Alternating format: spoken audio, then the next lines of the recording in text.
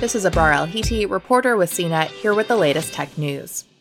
President Joe Biden issued executive orders last week requiring employees of the federal government's executive branch and contractors of the federal government to get vaccinated against COVID-19.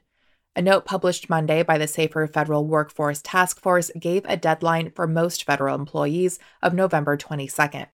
More guidance for government contractors will be provided by a White House task force by September 24th, Reuters reported, hopefully clearing up which companies are affected by the mandate. In addition to the mandate for federal employees, Biden also expanded vaccine requirements for healthcare workers, from nursing home employees who treat patients on Medicare or Medicaid to all healthcare workers who work in facilities receiving Medicare or Medicaid funding, which affects about 17 million employees, according to the White House.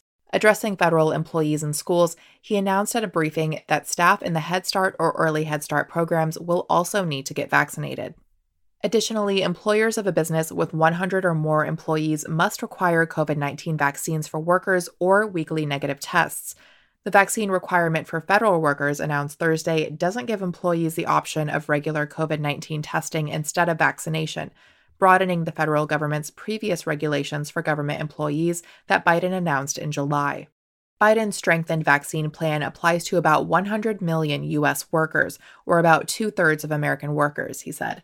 The vaccine mandates and executive orders are part of the administration's, quote, six-pronged strategy to combat the surge of COVID-19 cases fueled by the contagious Delta variant. Biden said, "This is not about freedom or personal choice. It's about protecting yourself and those around you."